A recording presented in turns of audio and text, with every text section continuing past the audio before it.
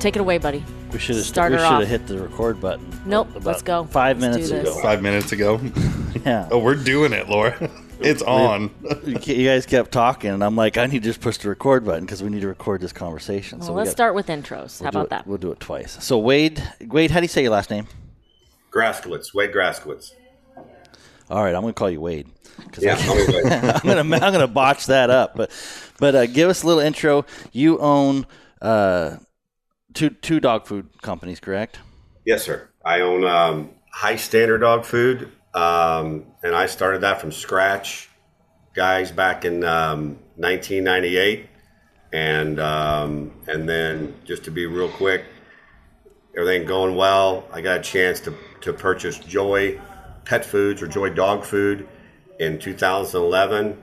A company had been around since 1945, and I bought it as well. So I actually own two pet food companies. Okay, awesome. So you started High Standard before you purchased Joy, then? So is that correct? Yes. Okay. Actually started a retail store when I was 25 here in Pinckneyville, Illinois. Worked at the coal mines and absolutely hated it. Really, really into coon hunting and training and raising and selling dog supplies. So I started High Standard Suppliers in 1988 when I was 25 and worked 7 days a week. Worked for the first 2 years. I worked coal mines second shift and the retail store here during the day. So for 2 years, I paid the ultimate price, and then finally, business good enough. You had a coal mining job to pay for your. That way you could afford to have a supply business. First 2 years, I never took a dime out of the retail. Never took a dime. Put it all back in, and then worked for a long time just here 7 days a week. After I quit the mines after 2 years, and just to be honest with you, I couldn't. Small town here in Pinckneyville, 3,300 people, couldn't draw the people in, and the internet sales were starting to take off. So then that was another challenge. So I started High Standard Dog Food because I had Joy in here, I had these other competitors in here, and I knew that if I could ever come up with my own formulation the way I wanted it, and my own packaging, and market it the way I wanted to do it, where it was mine, where nobody was gouging me, I could make some money in the pet food business because just from experience, just from turning dogs loose every night and watching their performance and watching their stool and their coat, skin, everything, how they ate it. So if you haven't guessed by now, our discussion topic for today is dog food, and specifically dog food for performance dogs. And this is why we have Wade on today. And I love your story, Wade. I think that's the American dream. You pull yourself up from your bootstraps. It wasn't handed to you. You wanted something, and you went after it. And I think that's a great story of how you came to be in the dog food, performance dog food, and at that premium dog food. I would say, correct? Yes. Yeah, we push toward the performance line on that end of it. Not really the senior line as much, but more the hounds of the world, the active dogs of the world, and we do feed pet and companions as well. But we've kind of pushed it toward the performance dogs. Yeah. And so, if you haven't noticed, you got a new voice on here. Also, Laura's been on the podcast. Is this her second time? I believe so. Yeah. So we decided to pull in some heavyweight because Laura, my wife, she is really passionate about fitness and training and food and making. She actually does a really good job of making brownies that are actually kind of healthy, but they still taste good. So she's like always trying to get good food. And so I asked her to join us because she knows nutrients on the human side. That's what she's passionate about, working out and being healthy and eating healthy. And so I asked her to read some books about dog nutrition because I thought she'd be able to relate that really with her experience in human nutrition, kind of tying it to dog nutrition because it's different. There's some differences there that we want to talk about. And then I wanted to get somebody, Wade here. He owns dog food, and you're not a nutritionalist or anything, but you do create the dog food, and so I want to know some of your processes and how you make sure that you bring a good quality dog food, because I assume you want good stuff. The name High Standard indicates you want a good standard of dog food. You're not looking for the cheapest. Exactly.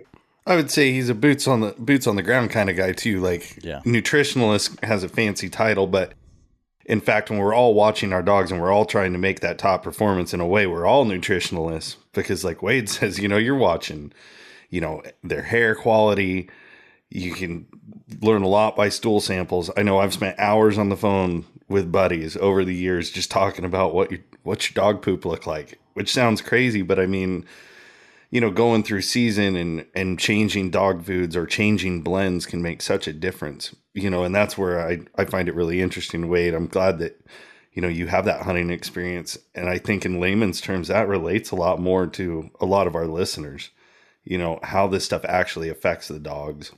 All right. So this is going to be a shorter podcast because we got time constraints. I got a meeting here in a little bit, and Wade, a little time. He's got two businesses to run. He's got two meetings. He's got businesses to run. So we're going to try to keep it short and sweet. So I want to dive right in. Wade, one of my biggest questions I have is you get all these blends and you go to the store, and I was actually walking through Walmart and I was looking at, a 50-pound bag for $20. And I can tell you, the stuff I'm feeding is much more than $20. And so I'm a dummy when it comes to what's in the dog food bag. Explain real quickly why you have so many different blends and recipes or whatever, and what you're trying to accomplish with that, so that somebody who just doesn't understand anything about dog food, let's just start right there. What's the blends for? And we can dive in from there. Well, when you say blends, we're covering proteins, we're covering fats, and we're covering ingredients. And when you get ingredients, you're talking about lamb, chicken, beef, fish, et cetera, et cetera, et cetera. So when you throw all that together, there's a lot of blends out there. The main thing for the average person, when you flip over that bag of dog food, okay, if it says, chicken or beef or meat meal, meat and bone meal, those are all varying degrees of quality of products. Okay. There's like, when you say beef meal, okay, that's beef. Okay. When you say meat meal, that could be, meat's meat. So you could have pork in there. You could have beef. You could have other things in there. Chicken, lamb. But the one thing people don't understand is, and I explained that to Lori the other day, just a little bit, just briefly. If it says meat meal, corn, wheat, et cetera, et cetera, et cetera, by law, and everything's based on ingredients by a 2,000 pound or 1 ton mix. So just say you have 400 pounds of meat, 400 pounds of wheat, 400 pounds of corn, or whatever. You can flip those. You can put meat first, corn second, wheat third, or you can put wheat first. Okay. Probably not a good idea if you're doing dog food. No. It's just for the explanation of how this can be done. So basically, what we do, and one of our best sellers, buddy, and you buy a bunch of it. It's 26 protein, 18% fat, and I have honed that formulation for years, and we won't touch it. Okay, we will not touch that. That thing is that was one thing. Like this year, because of COVID and transportation and our shipping costs, because there's a bunch of us that go together and buy a whole semi truck full of dog food. It's 35 pallets. It's impressive to watch that much dog food come in, and every year, the last 2 years have been really rough. Diesel cost is up, transportation, anything to do with business is up. If you run a business like I do, everything's up. All of our shipping costs are up. And I was driving and I called you and I said, Wade, I asked you a question. I said, how are these guys keeping cheap dog food, right? Because it was an honest question. It was like, man, in my little pea brain, it was like all the same. I didn't think about the details. When you get down to the details of it, it makes perfect sense. Number one, the shipping cost is up. You know what I mean? Like last year, I think we shipped for 3,500 or something. It was our quote.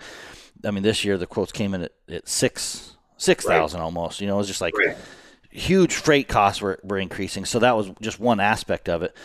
But you had mentioned even your ingredient cost is you were saying, well, you buy beef and chicken and beef, and all these prices were up in your ingredient list, right?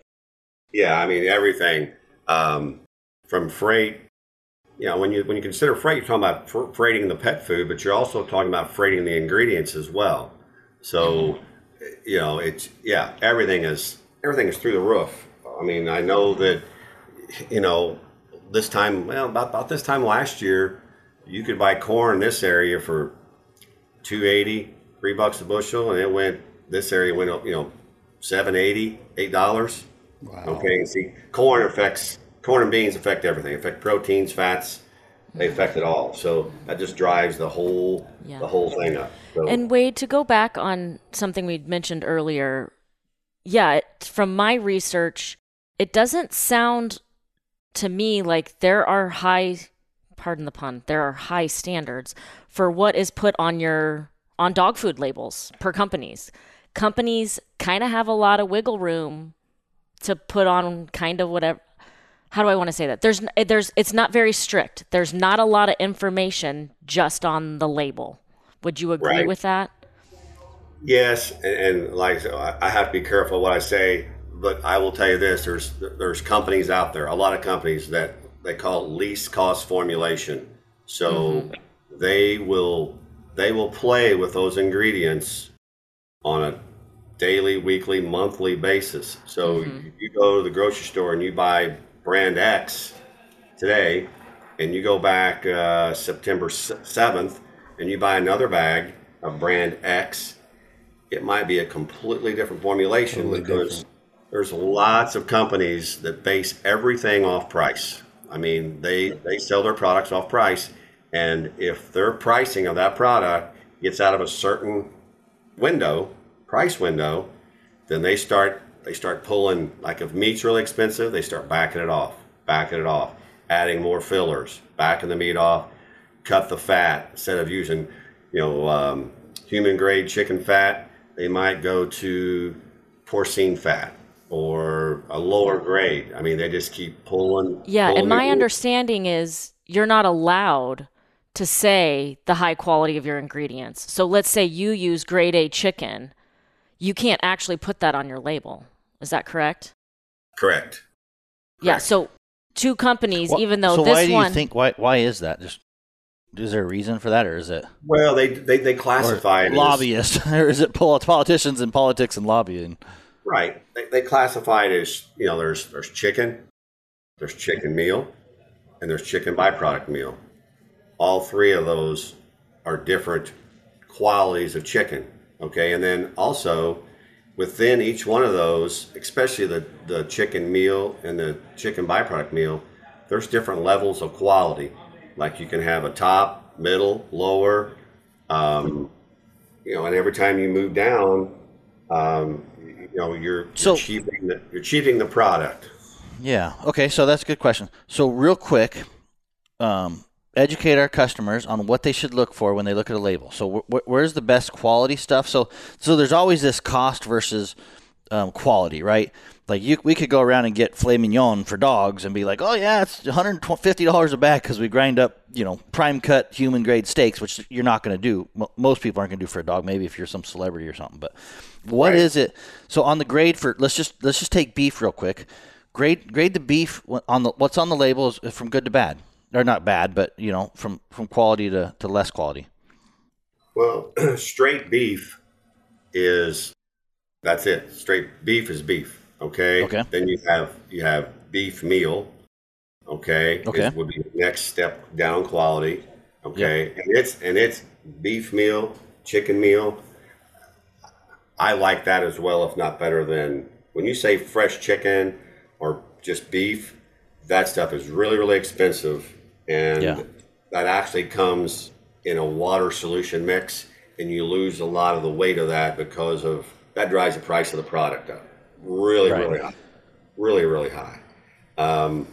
But beef meal, chicken meal, lamb meal, all good, very, very good qualities. And really, it comes down to the fact, like, you know, like I was mentioned before, on a 2,000-pound mixture, you can put 400 pounds of meat, 500, 600. So, see, the average consumer does not know that, okay? Right. And like with us, I'm not going to tell you what we put in there, but it's way above the other ingredients. I mean, the meat sticks out way, way on the high side. And that's not cheating. That's just, we want our product, when it's sold to you and you feed it, like, oh, wow, that's a huge difference. And that was the statement that when I called you, I was like, wait, I'm not asking you to lower your price. I'm not trying to push you on price, because there's a lot of guys that we come together, and my concern is every time it goes up, you know, sometimes it's like, oh man, it gets more expensive, and it's like, man, and so I wanted to be able to explain why. For me, you know, I understood. It's like, okay, this is why it was, but I asked you, and you said, I remember what you told me. You said, buddy, here's the deal. You said, he goes, I like this phone call. Anybody call me and ask me why, and I can explain the reasons and the costs and all that, the part of the business. You said, what I don't want to explain is if you call me next year because your dogs aren't holding weight, or you know, your dog gets sick or whatever because I changed the formula. He says, that's the phone call I don't want to have. And so that was really eye-opening for me, was like, okay, you know what I mean? Like, I as a houndsman, I've been feeding this for 2 years. I don't want you changing with it because it works good. You know, and if you do change it, I kind of want to know that, like, okay, whether you did something better or not, but it's done slowly and methodically and tested, and not just on a whim. So that was really important for me. I think that's one of the biggest things, like, I've personally fought, and I know a lot of my friends have fought over the years, is consistency. And finding a dog food manufacturer that is not doing, like Wade was saying, you know, changing your ingredients on a, you know, weekly or X amount of time basis. You know, I mean, I've been through hunting seasons where literally we've had to stop hunting dogs because the food I'd been feeding for a year, all of a sudden my dogs are literally going to keel over because they're just using every bit of reserves, you know. And I think that carries a lot of weight to what I would call, you know, I don't want to say serious houndsman. That sounds horrible, but I think people understand what I mean. You know, when you're hunting a dog one day a week, you know, you can skate by with a lot. You could still eat a McDonald's cheeseburger if you're running 7 days a week, you know. But when these guys are running hard, consistency is a very underrated thing until you see the adverse effects of it. Well, and Jason, I think what you're trying to say is, for just like a human, if a human is trying to achieve optimal athletic performance, you're not going to go eat a cheeseburger every day. So you're trying to correlate. If you're expecting the same athletic performance out of these dogs day after day, you probably shouldn't be feeding them just a cheeseburger from wherever every day. Exactly. There is a point where if you're expecting optimal performance and you're expecting the best health out of your dogs, it is a consideration on what you're actually feeding them every day during those times, for sure. For sure. And I would say, I'm going to touch one more time, it would make sense then that if our prices going to the grocery store are rising for us as humans, it would make sense then that obviously your dog food costs, if you're buying from a reputable somebody they're buying the same quality ingredients, your dog food is obviously going to go up a little bit as well. Would you say that would be true? Yes, very, very much so. And one thing I want to add real quick too, when you're hunting a dog really, really hard, it's very, very important. I don't care what type of product or what pet food you're feeding. Man, feed that dog at least twice a day, and not full servings twice a day, but partial servings. And, you know, I call it recipe. Every dog has a different recipe for success. When you hunt them, how much you hunt them, and when you feed them and how much you feed them. The back of that bag is just a suggested feeding guidelines. Okay. Yeah, I looked at it, Wade, and I'm almost spot on with, because I was like, I've never looked at the bag and go, okay, I got to feed 3 cups and measured out 3 cups. I always feel my dogs, you know what I mean, and I can tell when they're getting a little fat, and I got to back them off a little bit, and it's always a thing. But you mentioned a point there that is really interesting. and it may even be controversial in some respects for some people because they, hunters in general. And in this podcast, we're not telling you what to do. Like you've got to figure out what you're going to do for your pack and your hunting. I'm not here to say my way's better or not, but you mentioned feeding twice a day. And I was probably not a person that fed twice a day until my wife entered the picture. Besides having dogs on my couch now, I also have learned. But she makes a very good point, and I'm going to explain it, and then I'm going to let Laura talk on it. But she's like, hey, buddy, because if you don't know her, she works out. She'll run 8 miles, 10 miles. I mean, she's really athletic. And she goes, do you want to go run on an empty stomach and go run 8 miles or 10 miles? And me, I'm like, well, I don't want to run 8 miles or 10 miles at all. You know what I mean? Period. Whether I eat or not, that's the answer. But she goes, well, I can tell you what it's like to run 8 miles and or run a race or whatever. And she goes, every athlete, they eat something early. So I'm going to let her take it over. Sure. But it did make a really valid point that I just couldn't argue, and I like to argue, but was feeding a dog in the morning. And not saying you feel a full meal, but let's touch on that a little bit. I think you make a really good point there. Mm-hmm. Well, I initially only thought about it from a human standpoint or a human athlete.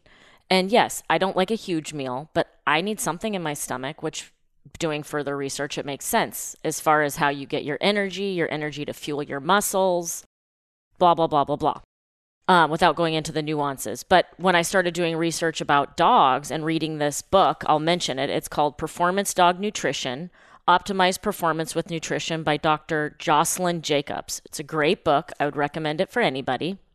But she mentions that anytime a dog is getting ready to go through an either stressful, fear, anxiety, high energy, anything that gets the dog really stimulated, I should say, they produce excess gastric juices as well. And if all that extra gastric juice can really irritate the dog's stomach lining, and even just feeding a couple biscuits or a small meal before you start any sort of exercise or stress really mitigates your dog's stomach upset.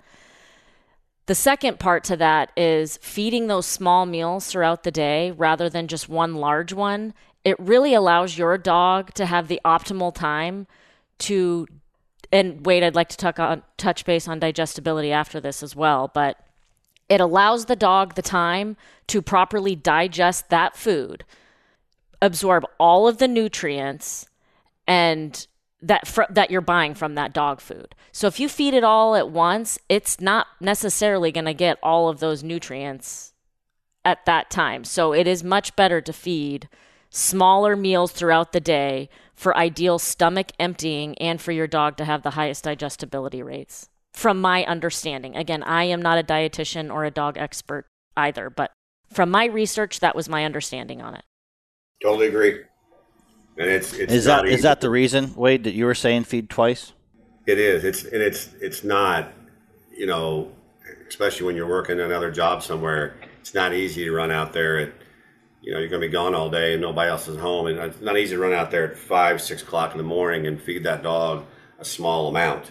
I always used to like to feed in the morning, and then I would feed a little bit, which wasn't ideal, but I would feed a little bit when I brought them in from hunting. I would feed them again, small amount, and then feed a bigger amount in the morning, and then a smaller amount in the evening.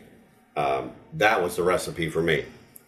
Everybody's different, every dog's different, but no, Laura's spot on there with her explanation.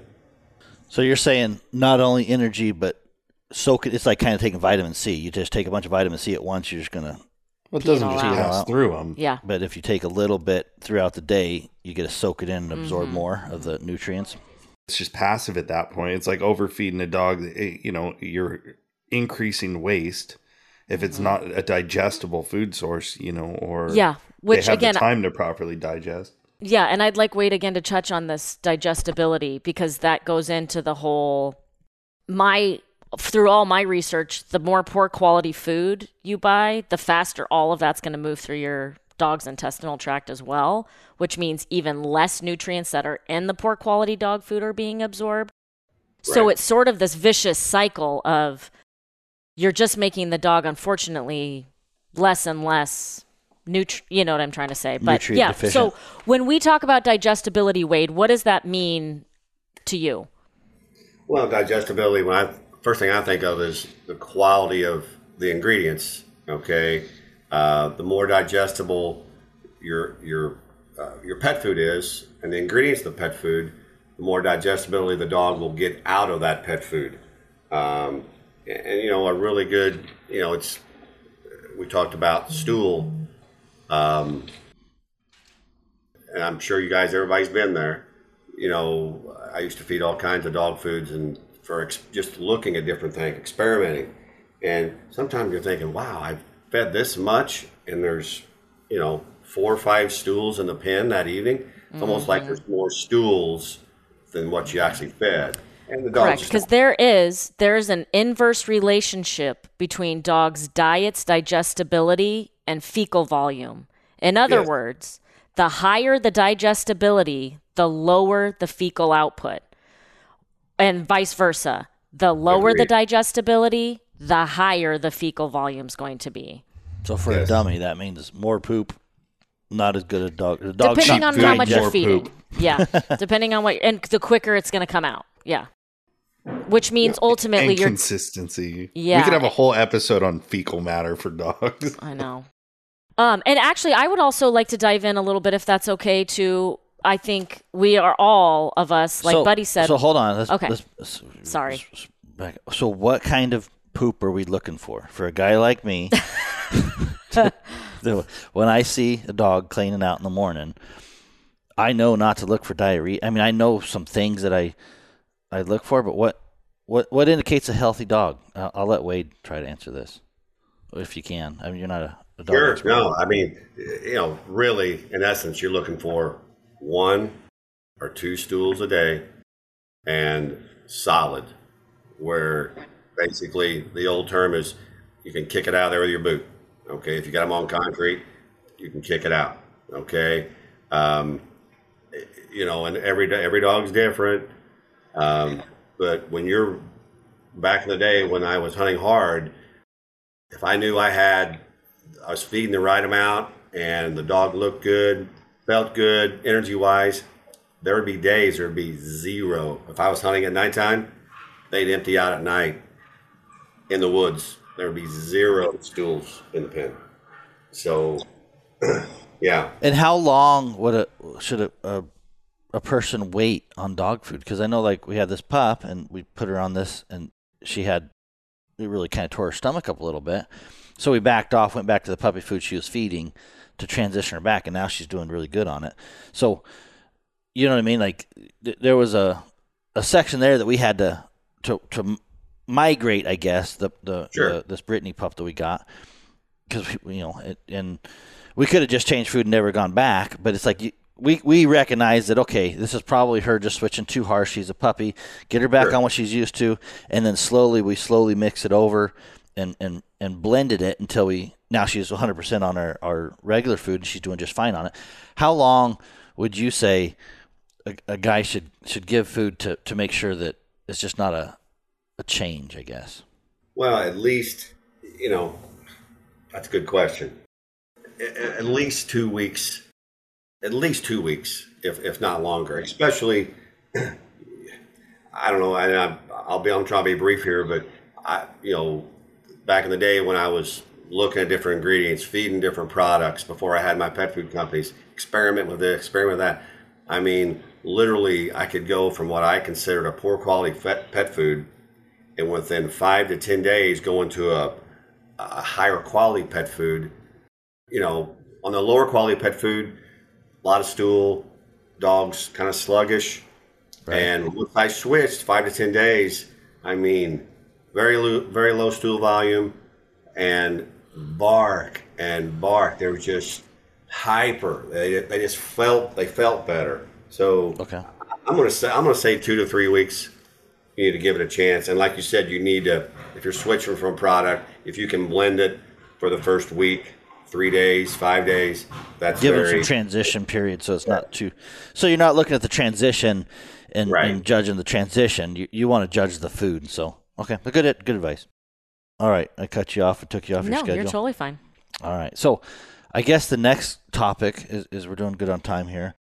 Is let's talk about how a dog uses the different nutrients, fats, proteins, carbohydrates versus a human, I guess. Is that something you can? Sure. Well, so you're talking about macronutrients, which is the same for obviously us human beings. And I know it's a fad right now. A lot of people like to talk about macro diets and tracking your macros.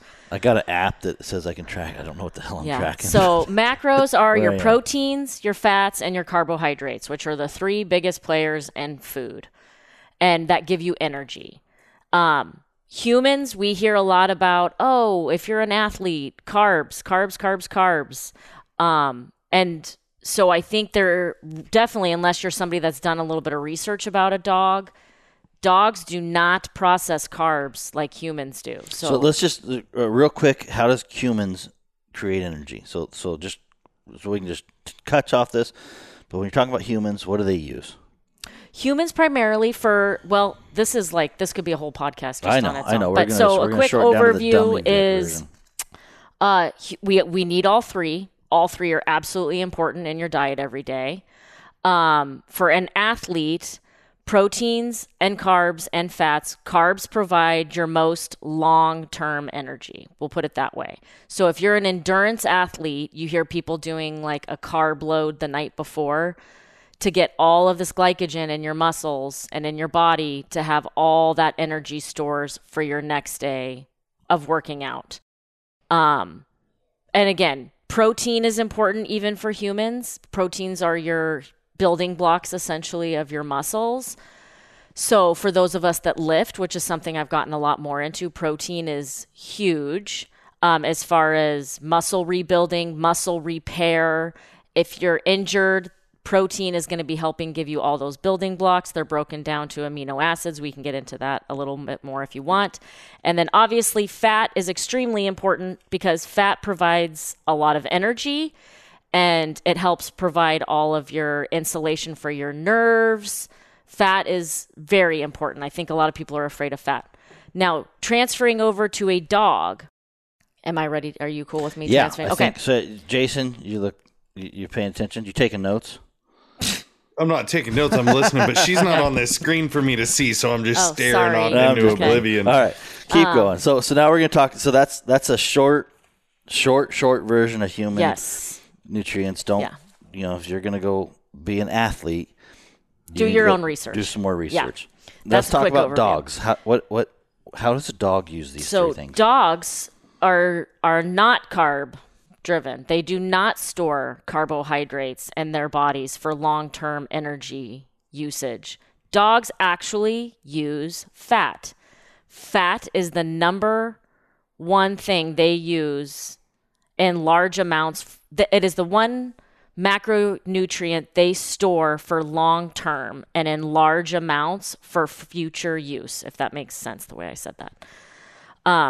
Then the next on the list, obviously, proteins would be really important. And then, yes, So what do the proteins do for a dog? Proteins are important. So proteins are broken down into amino acids.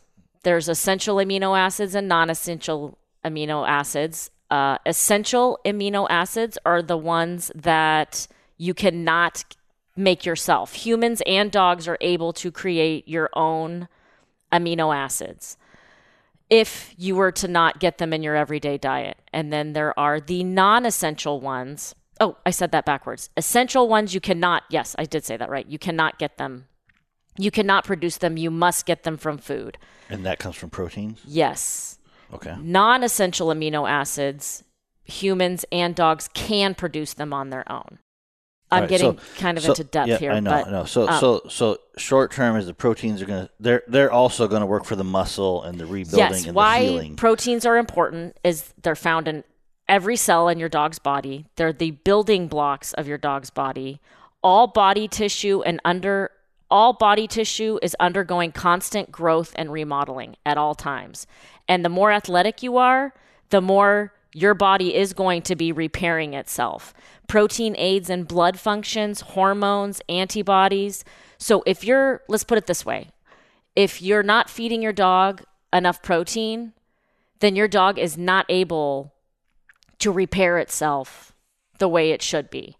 And it can get proteins out of its own body, but then you're just sort of like, it's sort of like lifting weights every single day as a human, but you're not going to see really any muscle growth or increased strength, and you might injure yourself if you are not giving your body adequate amounts of protein to repair itself and rebuild. Okay. Does that make sense? Yeah. Okay. Wade, are we No, I'm in total agreement. That's the reason. Okay. With the energy on the dog, that's the reason the fat contents are, important. 18%, 20%, vary. Make sure not only the percentage, but the quality of fats. Yes, So, which I should touch on that. Proteins and fats, especially for a dog, they're carnivores. They should come from animal sources if possible over plant proteins. Correct. So no vegetarian dogs. No turkey burgers. All right. Hey, Turkey's good. Turkey, I love turkey burgers. They're not like elk burgers, but okay. Before we get sidetracked. Did you say tofurkey burgers? Is that what you said? That's what I meant to say. Yeah, turkey. We got to keep Jason around for comedic value once in a while. He talks. Okay, so let's get to carbs before we get sidetracked. Sure. So Dogs carbs. and carbs. So carbs was the smallest portion that I could find in any research. Carbs are important. They do provide nutrients for your dog that are not found in proteins and fats, and they do help aid in a dog getting in digestibility, so a dog doesn't get constant diarrhea. And the other big, I'd say probably the most important part in carbs would be, and I'll let Wade take this part, would be the fibers that you can get in carbohydrates. So like a beet pulp or a rice bran is really good for your dog's fiber intake. Correct. Yeah, I mean, the higher, usually the higher the fiber, like if you got a 5%, 6%, 7% fiber in your pet food, there's a lot of filler in there, which is going to equate to more stool. So if you can keep that fiber between 3 to 4 to 4.5%, somewhere right in there, I think that's the optimum on the fiber. So you want to bring the fiber in to get the fiber, but you don't want enough that you're using it as a filler, is what you're kind of saying. For somebody who's trying to make a quality dog food. Exactly. Yeah, when you see something 7%, 10% fiber, 8%, that's on the extremely high end. Yeah, 3 to 7% was shown as the optimal range. 3 to 7% of moderately fermentable fibers. And then the other thing you mentioned was vitamins. So I'm guessing vitamins are not required to put in there. Wade, do you put vitamins in your feed? Yeah, there's actually vitamin and mineral that you purchase. It's a vitamin and mineral pack of what you're wanting to accomplish with that feed, and they're anywhere from same exact scenario, lower quality to higher quality vitamin and mineral packs that you add. And one thing we haven't touched on is, there's different people make different vitamin and mineral packs. Some of them they say are exactly the same. We have found that they are not exactly the same. We even take our pet foods, not to brag on our pet foods, but we try to buy from the same suppliers, all our proteins and our fats. We've even found that when you switch suppliers on vitamin and mineral packs, proteins, and your fats, it will affect the quality of the pet food some.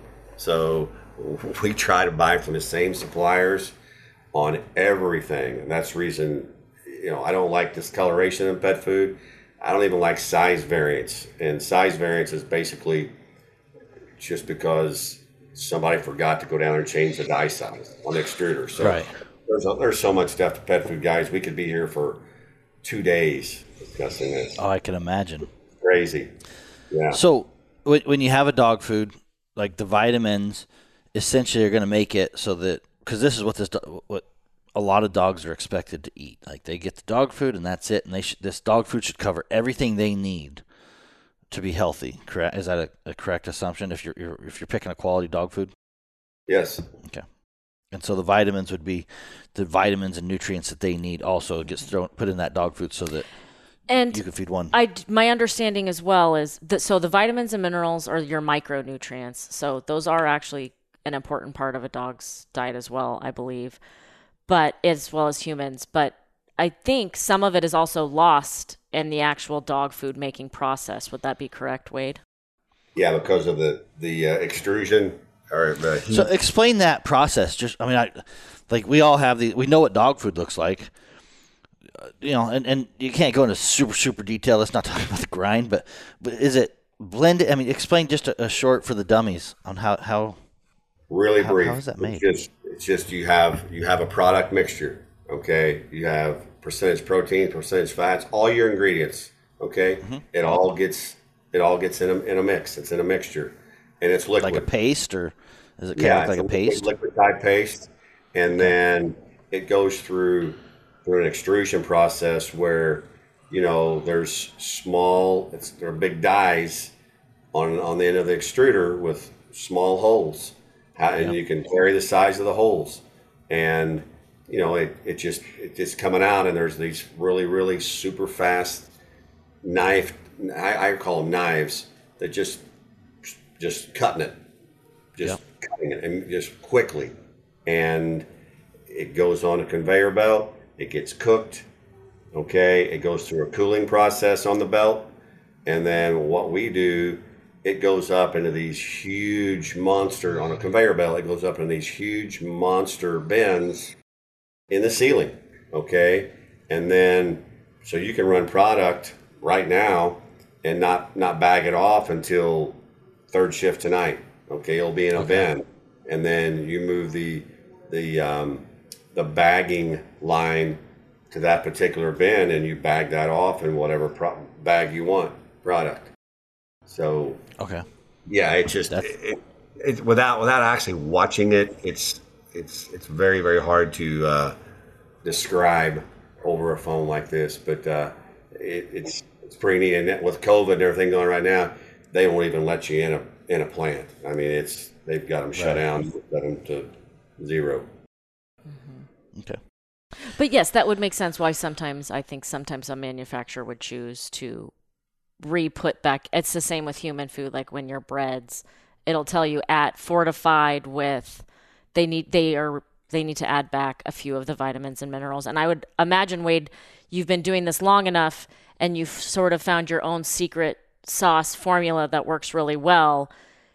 And it sounds like you are also, I saw omega-3s were added to your dog food blend. Is that something, do you try to stay up on current trends? And yes, we do. And we talk about it all the time, about, possibly doing this, possibly doing that. And I'm really kind of not old school, but if it's not broke, don't try to fix it.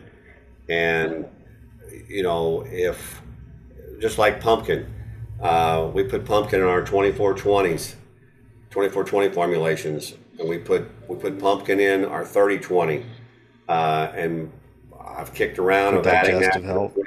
Pardon? For the digestive side. Yeah, for the digestive side, it's really a gut health is what it is. I had a nutritionist explain to me one time, basically, your dog's drinking water at your house every day, okay? And you move that dog, there's some dogs are so finicky, you move that dog, or that dog drinks out of a creek or a ditch or something like that. I've had dogs that get upset stomachs from drinking water elsewhere. I know that as a hunting dog, that's tough, but the pumpkin is more of a gut stabilizer. But I'm even, like the 26-18 formulation, 24-20 formulations, or 30-20s, they're so honed down perfect right now. I'm hesitant to move anything anywhere. So yeah. That's just No, me. that makes sense. You don't want to take a stable blend, and it's like you can see a benefit, but you rely on Right. stability over anything. I mean, and you hit a great point. I can take a phone call. Wade, why'd the dog food go up? I can explain that. You know, the one I don't want to explain is, hey, Wade, you added pumpkin. My dog's got diarrhea. Yeah. You know, I don't want that phone call. That's the ones I don't like to take. So. Yeah. No, that's a really good point. So, all right, what else you got? Topics that you wanted to cover? I think we did a great job covering dog foods. Hopefully, that gives most people kind of a basic education. I think the only other thing we could kind of maybe touch on a little bit more would be when you're looking at your dog foods. It is kind of hard to know, especially if you're new and you don't know a lot. Okay, so this one says 18 this, 20 that. I don't even know where to start. What does that even mean? Yeah, and so I'm going to back it up a little bit a houndsman that has been doing this for a long time probably has a good handle on their feed, even if they haven't thought meticulously about some of the minor details. They found a feed they like. They're consistent. They know they perform on it well. What I'd like to go to is some of the newer hunters who are just getting a dog, and you're just starting off. I mean, you just don't have any clue. And so some of the things that maybe we can help somebody brand new is what to look for when you're going through dog food, how to know what to feed them, and kind of give some tips and tricks on what we're looking for. Like how can this new person be how can we help a new person if we're going to be helpful in this podcast? Who's going to start? Like a baseline to start on what? Let's start, Jason. Tell me, how do you feed your dogs, and how do you know if you're feeding too much or too little? Well, too much or too little. I mean, that kind of the hard part with that is it's not a short-term realization. By the time you realize they're too skinny, you're already a week behind it, 2 weeks behind it, and trying to get them caught back up, or vice versa. You can't cut weight like a wrestler over 3 days and expect the dog to perform, I always have kind of gravitated towards a higher fat diet on my dogs we still like plenty of carbs in there for that initial energy boost.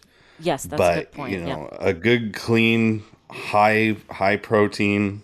Like personally, I run 24-20 is one of my favorite blends. Little bit lower protein, higher fat content. And I'm kind of like Wade. I'll feed. If I know I'm going to go hunting that night, I run out on my lunch break and I go feed dogs. And then when we get home from hunting, they get a meal. They get a half meal for lunch. And then when we get home, they get another half. And the next morning, they get a full meal, full ration for that part. So during maintenance season, I usually go to once a day in the evenings, just so that they're processing overnight and they absorb a little bit more. But when we're hunting, I definitely do twice a day. Laura, how do you check a dog when you're feeding? Aside from, do they like eating it? Which is a big part. Do they eat it? That's the first check. Do they eat it? That's a big one. Do they like to eat it? So is it just to describe your feeding, for people? Well, now, again, this is not right or wrong. There's no right way. There's no wrong way. But just describe how we feed our dogs. You and me? You in the kitchen. You're the rule in maker. the kitchen. That's where you feed them, all in the things kitchen. Well, food. Buddy got to make all decisions via dog food and what dog food we bring on. And so far, the dogs seem to do really well on it.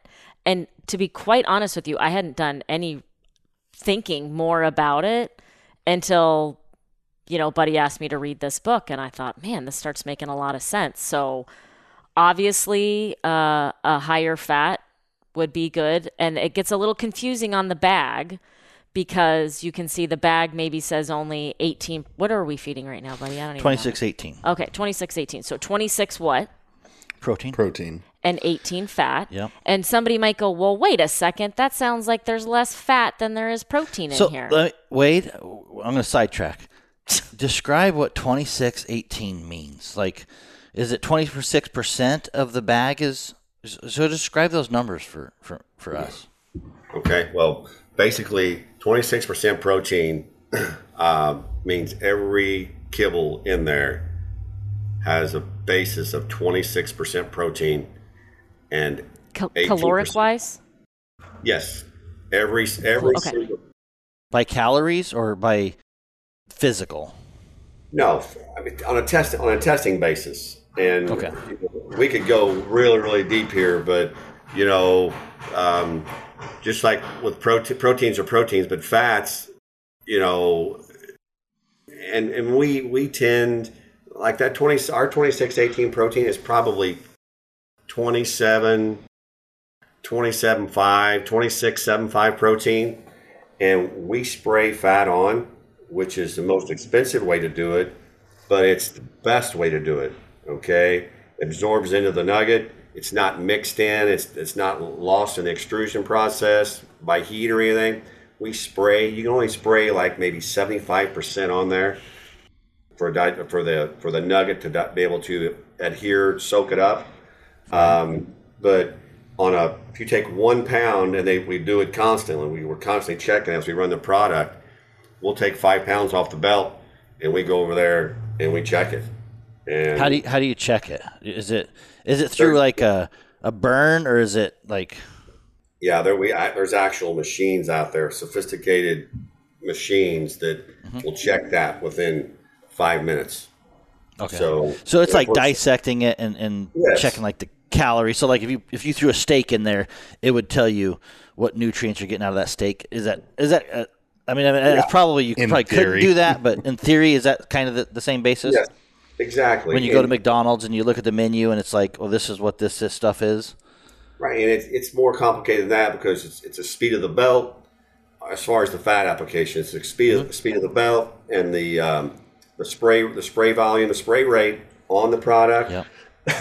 All that has to coincide. And I'll be honest with you, most of the time when we start up, like if we start making 2618, we've been making 2420. There's probably anywhere between 1,000 and 2,000 pounds of product that we just run off in a bin, scrap. Throw it. It's- Yeah, Yeah, throw it it's away. not- it Seconds won't be or wherever right. that goes. It doesn't go Yes. in your bags. Right. Okay. No, sir, it does not. No, so 26, 18, and you were saying by the calories, there's more. How are you explaining that? It does sound confusing, right? Because you're thinking, well, the majority of my food should be that I'm feeding calorie wise to my dog should be fats, right? So for a working dog, I want to say it's for an active working hunting dog. Let me look at my notes. I got her. About frazzled. She's 35 to 45% of recommended calories a day should come from fat. Right. So then you're looking at your dog food bag and it says 18% fat. And you're like, well, how does that, I don't understand. How does that equate? Hold on. So explain that one more time. We started a howl in the house. Okay. So again, this is just from my research for a performance working dog. And I'm not talking Iditarod here. I'm talking police dogs, field trial dogs, herding dogs. Between 35 to 45% of daily calories should come from fat. So you're looking at your dog food bag that says 18% fat, and on initial looking at it, you think, well, wait a second. I need this. right. Yeah. But it's because fat is the most calorie dense. So 1 gram of fat has 9 calories. 1 gram of protein has about 4 calories, and 1 gram of carbohydrates has about 4 calories. So even though it's only 18% fat, that's you're getting the calories. you're getting double deriving calories. more. Yes, for each one. Exactly. That makes sense. That explains a little bit more. Like I said, that's the confusing part when we look at this, and it's like, well, it's confusing. Yes. So when we feed our dogs, we feed them once in the morning. Usually, not a lot, like half a cup, maybe a cup in the morning. Not gonna lie, I'm gonna get somebody's gonna get upset with me Hate at my mail. vet's office for saying this, but my dogs do get some leftovers throughout the day. So usually in the evenings, we add a little bit of hot water, maybe whatever meat leftovers. If we have brown rice, sweet potatoes. things that I consider to be healthy for me, I also consider to be healthier for my dog. So I don't throw like cupcakes and cookies and all that stuff in there. No chocolate. No. Proteins. I take all the chocolate, Wade. There's no chocolate that goes to the dogs. Proteins, fats, and some water. I usually do like a broth mix in the evenings that goes over their food, and that's how we feed our dogs. And in the hunting season, I guess sometimes we'll throw in a pack of hot dogs if they catch a cat.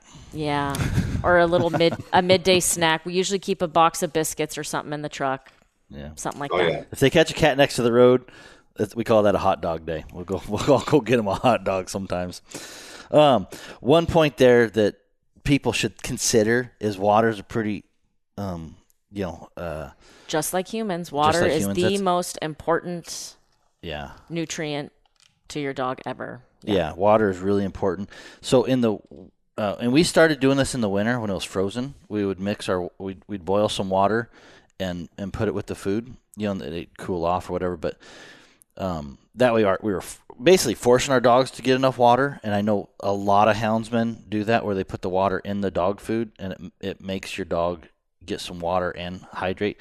That's not for everybody. There's different ways of getting water to dogs or whatever. That's just one. For a new guy that may not know anything, if you're really hunting your dog hard and you're not sure he's getting enough water, man, pour a little bit of that water into food, warm it up. They seem to like that, and they'll get some water while they're eating too.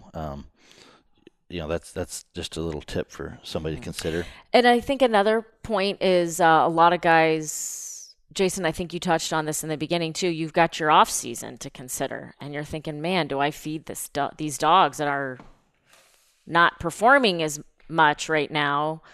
Do I still feed them this really high quality dog food, even though they're not going out and being active like they normally are during season?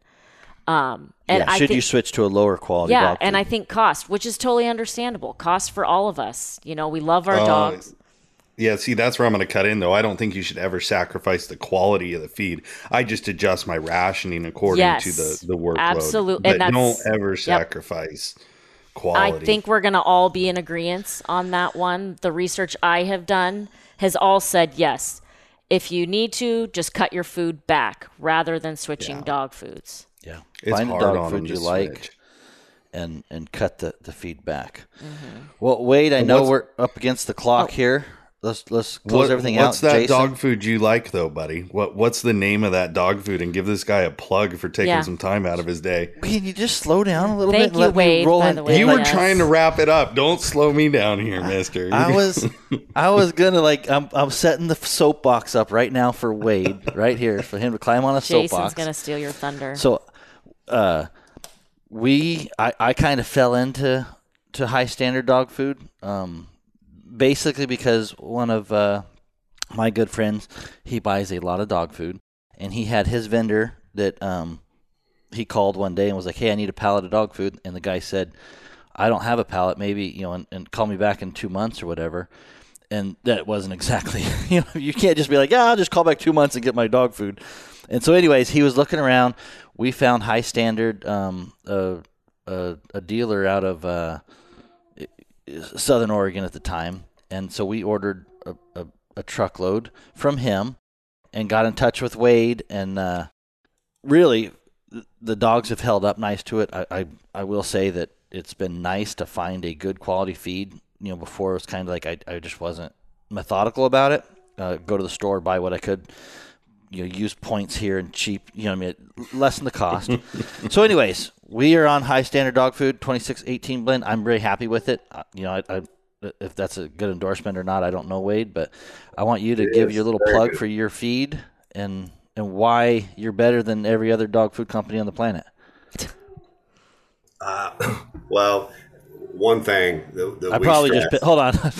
I gotta apologize. I probably pissed off a bunch of customers. Maybe not the planet, Wade, but okay, you're better than a lot. Okay, so let's just take it from there.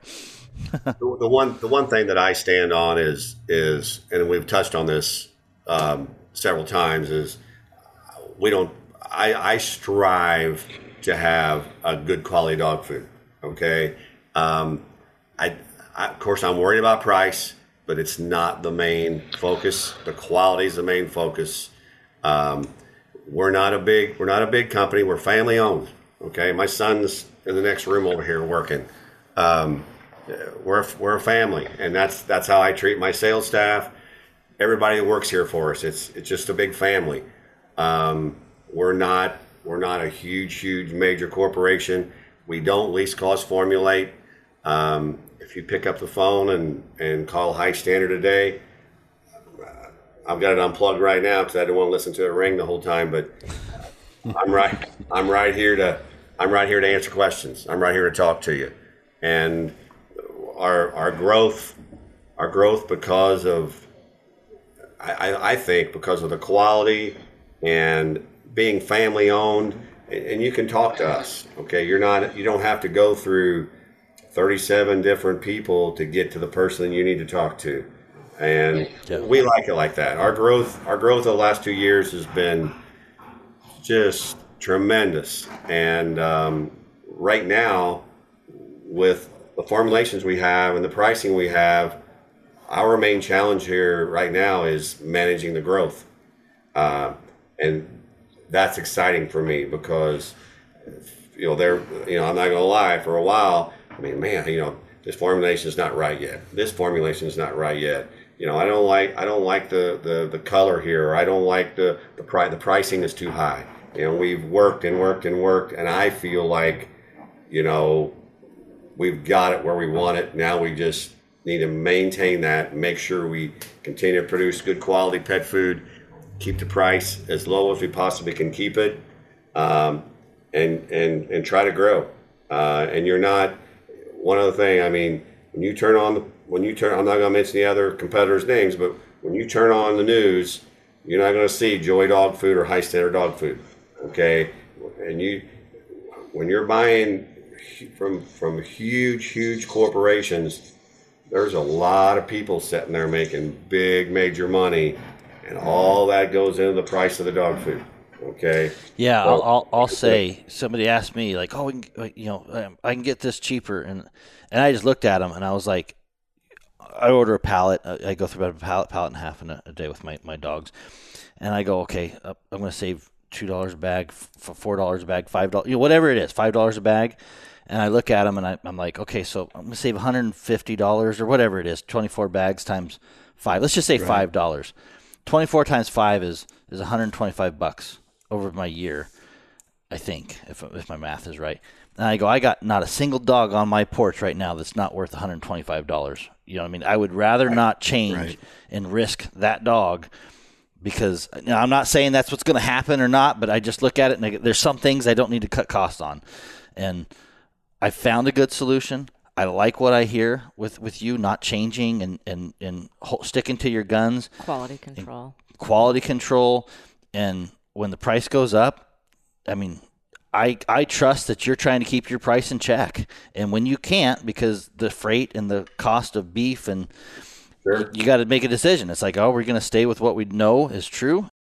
It was going to cost a little bit more, and that's what I accept. So one more thing I want to say, there's other great dog food companies out there. Okay, we're not the only one. There's people out there that are doing the same thing that I do. Okay, and they're great people. They got a great product. They're great competitors. And hey, you know what? We're all dog food owners. I mean, I've got on my phone here. There's a 12 or 15 people on here that I talk to. I mean, we talk back and forth. Yeah, we're competing against each other every day on the pet food side of the business, but we're friends. We're not enemies. Yeah. So I'm, High Standard and Joy Dog Food is just one of several, I feel like, very, very good quality pet foods for the price. Yeah. Excellent.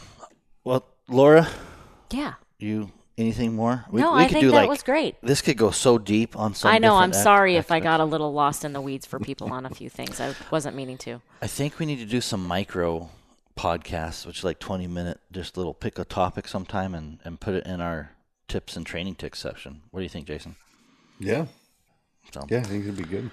And I appreciate all your feedback about everything, Wade, because yes, I think most of us just go out of convenience. We just go grab some dog food. A lot of us don't even think more than beyond that.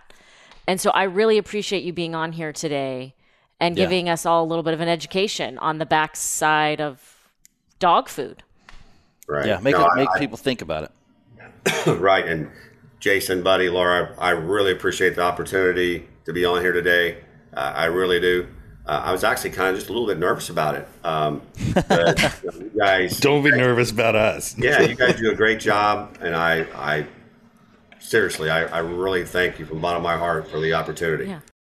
No worries. So Wade. where would someone find you, Wade? Where would they find your distributor list, or where they can pick up High Standard? You can go to www.highstandarddogfood.com. Go to our website, type in your zip code, and it'll give you everything within 25 to 200 mile radius of the nearest location. So Yeah, I know when we were up in Wisconsin, I was like, they were unloading some High Standard dog food, and I was like, that's the same shit I feed. That's pretty good stuff. So, Well, Right. let's maybe not call it shit then. oh, sorry. Does that offend you? This is why you can't have nothing nice around here. All right, Wade. Thank you. Look him up on Facebook, website, High Standard. He's a good dude. I've actually been really impressed. I've gotten to know him a little bit over the years, and he's just a straight shooter, and that's what I really like about it is when I call him up, he shoots straight with me, and that's kind of important for me. So I appreciate it. All right, guys. Take care. Thank you. Thank Yep. you. Thanks, Wade.